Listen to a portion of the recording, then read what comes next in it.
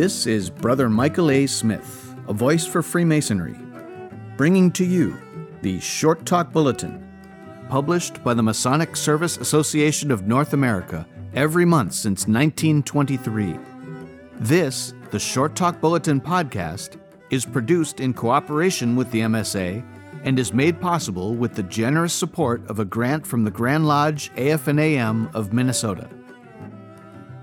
This is Brother David Kahns of United Lodge Number 8, Brunswick, Maine, presenting to you Volume 67, Number 4, April 1989. The Challenges of Past Masters. By Stuart M. L. Pollard. We would like to thank Right Worshipful Brother Pollard for this extremely important view of the role of the past master. Brother Pollard is the immediate past executive secretary of the MSA. Anyone who has served in the East of any Masonic body, but more especially in the East of a symbolic lodge, has a special feeling of satisfaction and pride in his accomplishments in that office. It is only natural that he will also have a feeling of regret that he was not able to accomplish everything he had hoped during his term. He will also have second thoughts on how he handled some situations. Most of all, though, he has a deep and abiding concern for his lodge. But what about life after service in the East? What happens then? The answer will depend a great deal upon the individual and his attitude.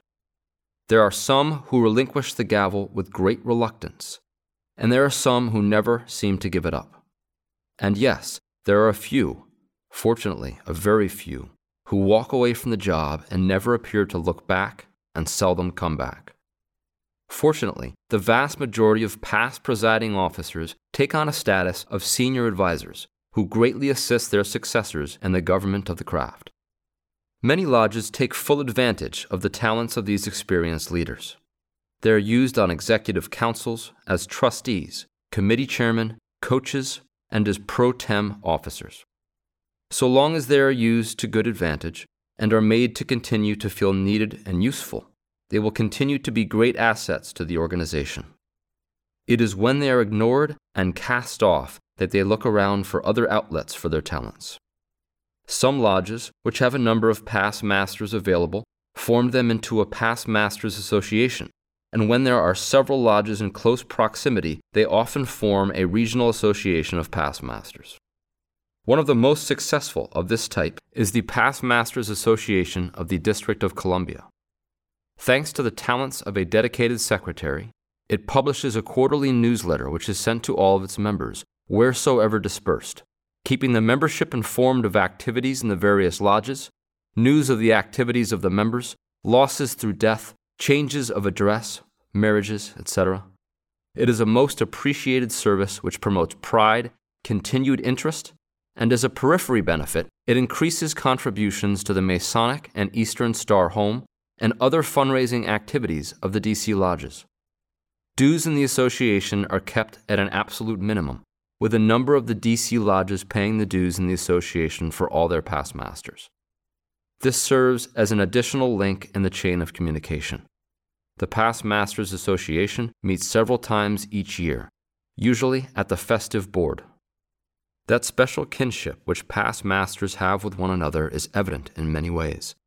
In many lodges, it is customary for the past masters to sit together, frequently in the southeast corner, sometimes known as Ruffian's Row, where they have been likened to buzzards sitting on a fence. It seems they want to be near the secretary so that they can see and hear everything that is going on, and of course they are willing, ready, and able to assist, prompt, or correct the master. If you were to eavesdrop on them, you'd hear frequent comments such as, "During my year, we did such and so," or "Remember when such and such happened?" And there is usually a good amount of reminiscing done. But it is part of that special fellowship which past masters enjoy. In a number of retirement communities across the country, you will find that the strong tie that binds has brought past masters together. They have been the founders of literally hundreds of Masonic clubs in those communities and have been instrumental in increasing attendance at local lodges. And, bless them, many of them have become active in those lodges, bringing with them a wealth of experience and knowledge. Some of them have gone through the line again. Essentially, they give proof to that old adage that Freemasonry is a universal society of friends and brothers. We frequently hear past masters referred to as the backbone of the lodge. That just might be a gross understatement of fact. Past masters may be described as the backbone of the entire fraternity. After all Grand Lodge officers are, first, past masters. It is their knowledge, experience, enthusiasm, and interest which makes any Grand Lodge tick. Almost without exception, past masters are men of vision, who are continuously working for the good of the craft, steering the course for its future. The final paragraph of the January 1931 Short Talk Bulletin, The Past Master, reads, "The honorable station of past master cannot be honored by the brethren if it is not honored by its possessor." Fortunately, almost all who have earned the title of past master continue to serve their lodges with distinction.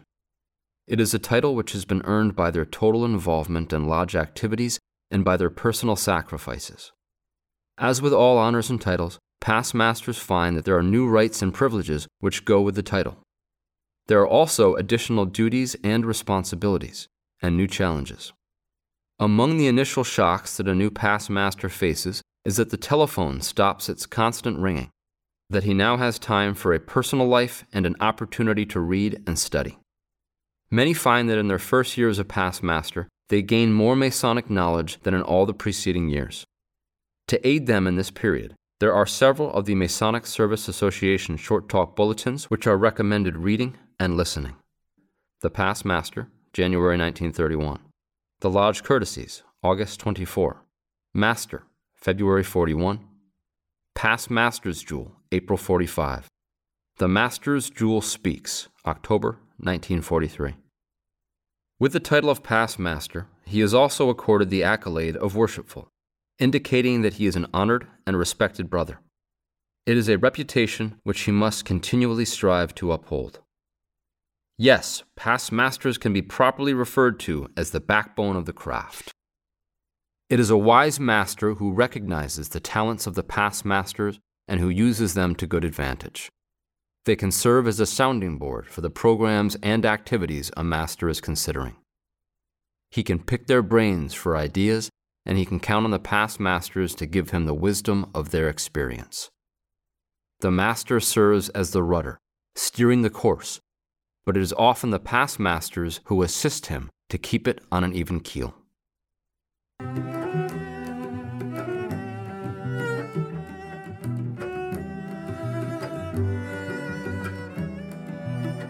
This has been the Short Talk Bulletin podcast, produced in cooperation with the Masonic Service Association of North America and is made possible through a generous grant from the Grand Lodge AF&AM of Minnesota, who have been engaging and inspiring good men who believe in a supreme being to live according to the Masonic tenets of brotherly love, relief, and truth since 1853.